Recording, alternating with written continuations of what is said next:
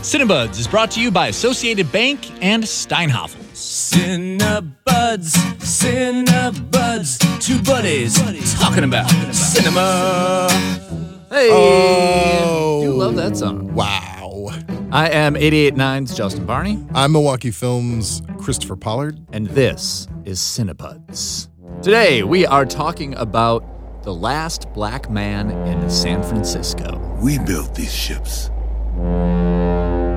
dredged these canals in the San Francisco they never knew existed. The Last Black Man in San Francisco is the directorial debut of Joe Talbot. It also features two main performances from Jimmy Fails. This is his debut as well, and Jonathan Majors, who has had some bit roles in movies, but this is kind of his first leading role as well. You want to give me a plot rundown, Christopher? Yeah, Jimmy Fails, who's the main actor, Jimmy Fails, is also the character's name, and it is also the co-writer of the film, and is also loosely based on his life. That's all a very interesting fact. Yes. And it is about him trying to get back his childhood home that he talks about how his grandfather or great-grandfather built that home in the 40s in this beautiful, beautiful house in San Francisco. And it's all about him and the city and his friends and family and him trying to acquire his house back. Yes, his grandfather was known as the first black man in San Francisco and built that house, and now kind of completing the circle. He is the last black man. And he's in San obsessed Francisco. He's obsessed with this house. There's current owners that live there. He still goes back, sneaks around, and does repairs on it. Yes. Which is very funny. Christopher, what did you think about this movie? This is possibly one of my favorite movies of the year. Yeah. Yeah. It was really good. Oh my gosh. It is an incredibly unique tone. It's a very unique tone. It is a beautiful story with a lot of heart, but it has a lot and just a dash of like absurdity and silliness in it. But it's also incredible emotion. The characters were amazing. The actors were amazing. The photography was really interesting and really cool. The house itself, get out of here. All the scenes. I would stalk that house and steal it back too. It was beautiful. Yeah, absolutely. For me, I loved this movie as well. It was the directorial debut of Joe Talbot. Yeah. And it kind of had the ambition of a directorial debut. Yeah. To me, this on the screen, it looks like this is a person who really wants to make a film that looks great, that is artsy, that is really going for something. Yeah. And I think that he achieved it. He's got a clean slate. I mean, he did do a short in the past, but he's got a clean slate, and he's like, I'm going to build my style. Yeah. Starting with this film. Like I said, it's very original. You can still see the influences of other filmmakers in it. Yep. But it's definitely a really interesting and original tone. I left and I was like, I can't wait to see what this guy does next. No kidding. Somebody give him a check. I almost didn't say no kidding. That's how excited I am. When we get back, we will be diving into the details of this a little bit more. So stick with us. Support for Cinebuds comes from your membership and Associated Bank, proud supporter of Milwaukee Film, offering support year-round through Milwaukee Film Checking. More about Associated Bank's commitment to Milwaukee Film at associatedbank.com/MKEFilm. Member FDIC. Support for Cinebuds comes from your membership and Steinhoffel's Furniture, a fourth-generation family-owned furniture and mattress retailer serving southeastern Wisconsin since 1934. Steinhoffel's offers leather and upholstery, dining, and bedroom furniture, plus fireplaces and mattresses. Online shopping at steinhoffels.com. Okay, and we're back. Oh, here we welcome. are. Where'd we go? Where'd you go? I don't know. I close my eyes when we're not on the air. All right. Well, good to have you back. Thank you. I'm excited. Okay, let's talk about the title. The Last Black Man in San Francisco. Yeah. I think that it helps it and it hurts it. Yeah. I think that it is. I like that it's a strong, definitive statement. I have a lot of opinions about titles. Yeah, me too. Yeah. And I like that it has a whole thing around it. It's The Last Black Man in San Francisco. Yeah. I think that a lot of people were in the theater because of the title, offers intrigue. But I did think that I was going in for something other than what I was watching. Yeah. I think through the trailer that was kind of put together, you go in being the last black man in San Francisco. I'm thinking this is about gentrification for sure. Oh, sure. I've been to San Francisco. You kind of see what it's about, Right. and I kind of thought that it was very much going to be about socioeconomics, about a big cultural statement, about gentrification, and it wasn't about those things. No. I mean, I will say that they dropped it in here and there. They touched on it here and there. That was like, I paused for a second because I was like, it's not about those things. Like, of course, those things are right. Yeah, those you things are hear in there, comments but here it's and there, and but it's not saying like. It's not hitting you over the head with it. It's not direct. It's very much not about that. Yeah. It is very much, I would say, at its core, it is an ode to the city. So yeah, it's interesting because I agree that because San Francisco is also in the title, so you think that's another thing. Yeah.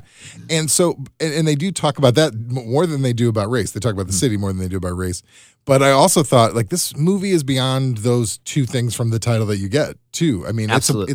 I think at its core, it's about family, both found and born into family. Totally. Yes, you're and right. And where you find that, which leads into home, and then, but then also definitely about the city, and then a little bit about.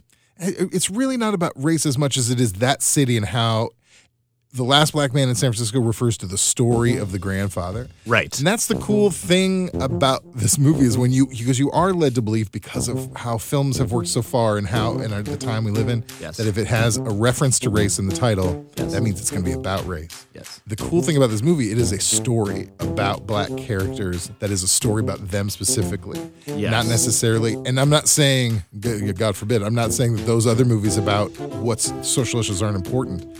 But what white audiences especially aren't exposed to enough is just stories about different people. Absolutely. And saying like, oh yeah, everybody has these same accessible or relatable rather issues. That could have been any race, any gender, anything having that story. But it's just that referenced the story of his grandpa, which is kind of a cool collaboration too. And to have this just be about black characters. There are characters that feel like they don't fit in. Right.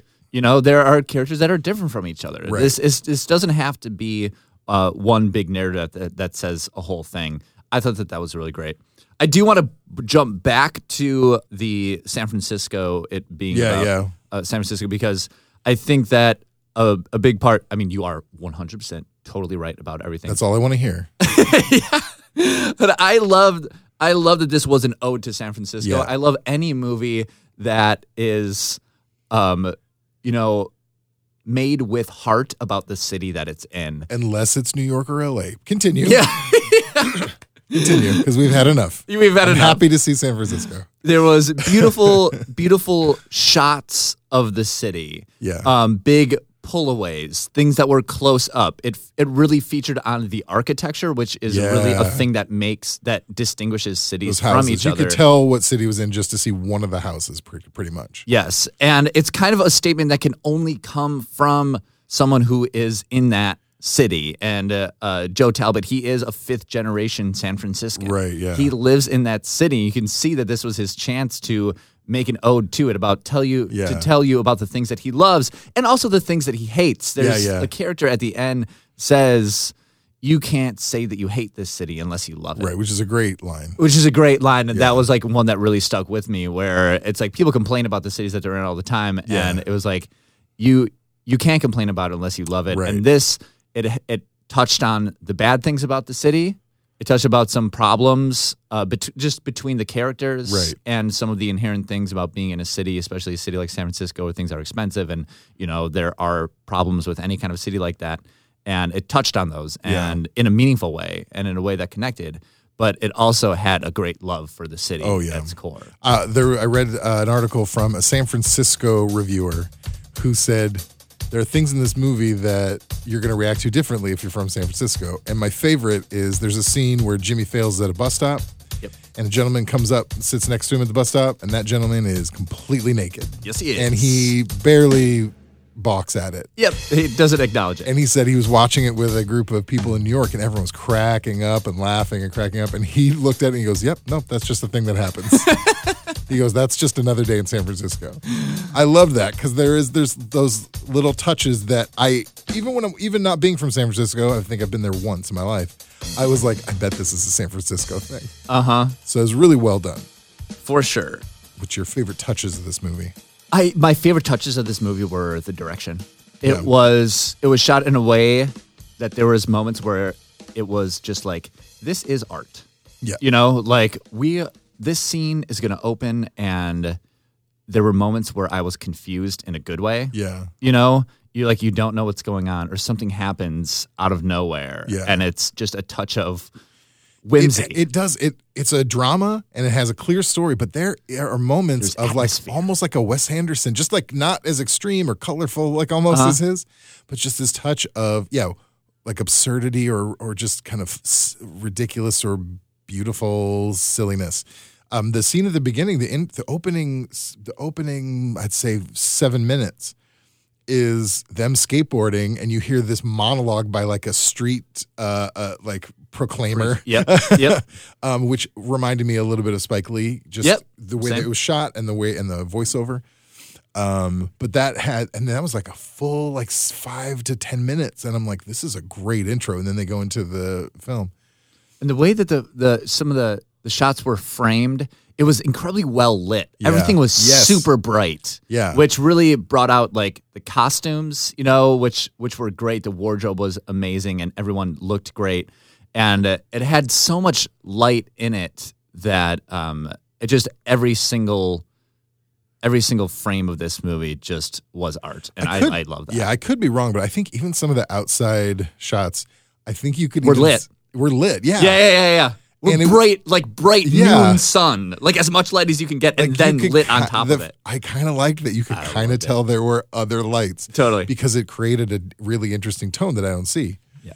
I got to say, I can barely hold it in. My absolute breakout favorite thing of this movie Hit me with it. is Jonathan Majors, who plays the best friend Mont. He was great. That guy should win all the Oscars from the beginning of the Oscars. Everyone who's won an Oscar before should give theirs to him. I am so excited to see him. And I looked him up, and he's got a bunch of new projects coming out. Also going to be in the next Spike Lee film. But the great thing, he's the secondary character. Like, it's about the two of them, but it's mostly about Jimmy. Mont is the best friend. He's very quirky. He's an artist and he's kind of shy, but He's very also observant. but also like a little bit awkward. Oh my gosh. And then he breaks out and is so big at points. Every moment he was on the screen and all these little funny things he did, he was hilarious. He was heartbreaking. Like, I am in love with this dude. Yes, and he kind of had this character that he didn't have a lot of lines. He kind of comparatively, I got, yeah. and then he imitated some of the other characters in the movie, Yeah. and you're like, wow, this guy, he nails it. Yeah. He nails them. Yeah. And he's really observant. He's And writing then- a play and he's kind of observing other characters and trying to take on their, yeah. Oh man. And when he has moments where he's like kind of quiet and kind of awkward, but he has moments where they're in their house and they realize they can scream, and because it's their they house, scream. and the way he screams is just so quiet and all of a sudden explodes. Mm-hmm. And then there's a moment at the end where he shows his play that he's been creating, and it blew my mind how big he got. I love that play. And then he got sad. I mean, just every moment of him. And there was a hilarious moment where they have to get in the house and they are like checking the lock and they're like, again, it's like quiet and then big. Then all of a sudden he screams, really high pitched scream, and just runs at the door. Oh man, I just could not get over that guy. Mm-hmm. Great. I love how all of the men interacted with each other. Yeah. There was like every type of male interaction that you can have, and it That's was true. I didn't think about that. It's great to see the whole scope. There was like some just straight up like as masculine as you can possibly be. They were almost like the chorus, which I liked because they're hanging out outside the house. There's 4 of them, and they're just pushing each other and trying to make each other feel terrible. And then it had moments where people were as vulnerable as you can possibly be. Yeah. It showed how these 2 men love and care for each other, right, and love and care for their family and support each other, but then also have their disagreements with each other. Yeah, you had a strained father-son relationship in there too. Then you have a very sweet grandfather and grandson relationship, which Danny Glover. When Danny Glover was on the screen, I just teared up just seeing his face. Mm-hmm. He plays this blind grandfather of Mott's character, and every time they interacted and when they started smiling and laughing with each other, I was like, oh, what a grandpa. Yeah. Oh man. Just so much emotion in this movie, and good, sad and happy and funny and tragic. And there was a lot of people at our showing. Yeah, so it was a good turnout. It was a good turnout at the Oriental Theater where it is playing right now. So I was glad to see a lot of people go out and see this movie because I was kind of afraid that it was going to get buried by all the other movies that are out there, and it was good to see that a lot of people are in the theater. So keep on going out and seeing it. Please if you do. haven't seen This is a great movie to see in the theater with friends. You'll like them more when you leave. Mm-hmm. And buy a seat from the Oriental. Yeah, though it's over now. The seats are gone, but all of them are. I saw there was like some. There was a few sitting out, but I think they got. Oh, that was the last night. But when we do the main house reconstruction next year, there'll be more seats available. So, well, guess who got a pair of seats? Oh, did you really? I did. Oh, nice job. I was like, these would be great shots. We should do a photo. Oh yeah, in the seats. Yeah, in the seats. That's a good idea. All right, Last Black Man in San Francisco. Go see it. It was maybe my favorite movie of the year. I'm pretty sure. Just such a joy to watch. Yeah. That's it. What? But I have 10 things more to say. Do you? No. Okay. I mean, maybe, but I'm tired. All right. Last Black Man in San Francisco is playing at the Oriental Theater.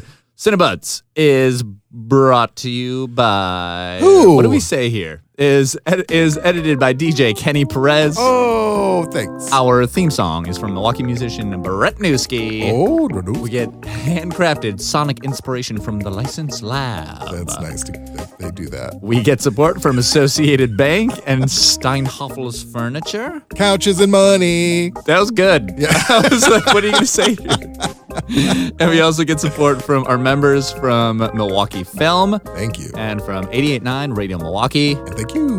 Thank you for listening to Cinebuzz. Yeah, this is great. I appreciate it. Next week, we're talking about Midsummer. Oh, get your scared pants on. Oh, my God. The director from Hereditary, which we both loved last year. We peed a little bit when we watched it. Yeah, this Speaking for both of us, 100%. Yeah. This one looks... I don't know how you could be weirder. I was gonna say weirder, but I don't think you can get weirder than Hereditary. Yeah, maybe we'll see. Yeah, we'll see. All right, Midsummer next week. See ya then.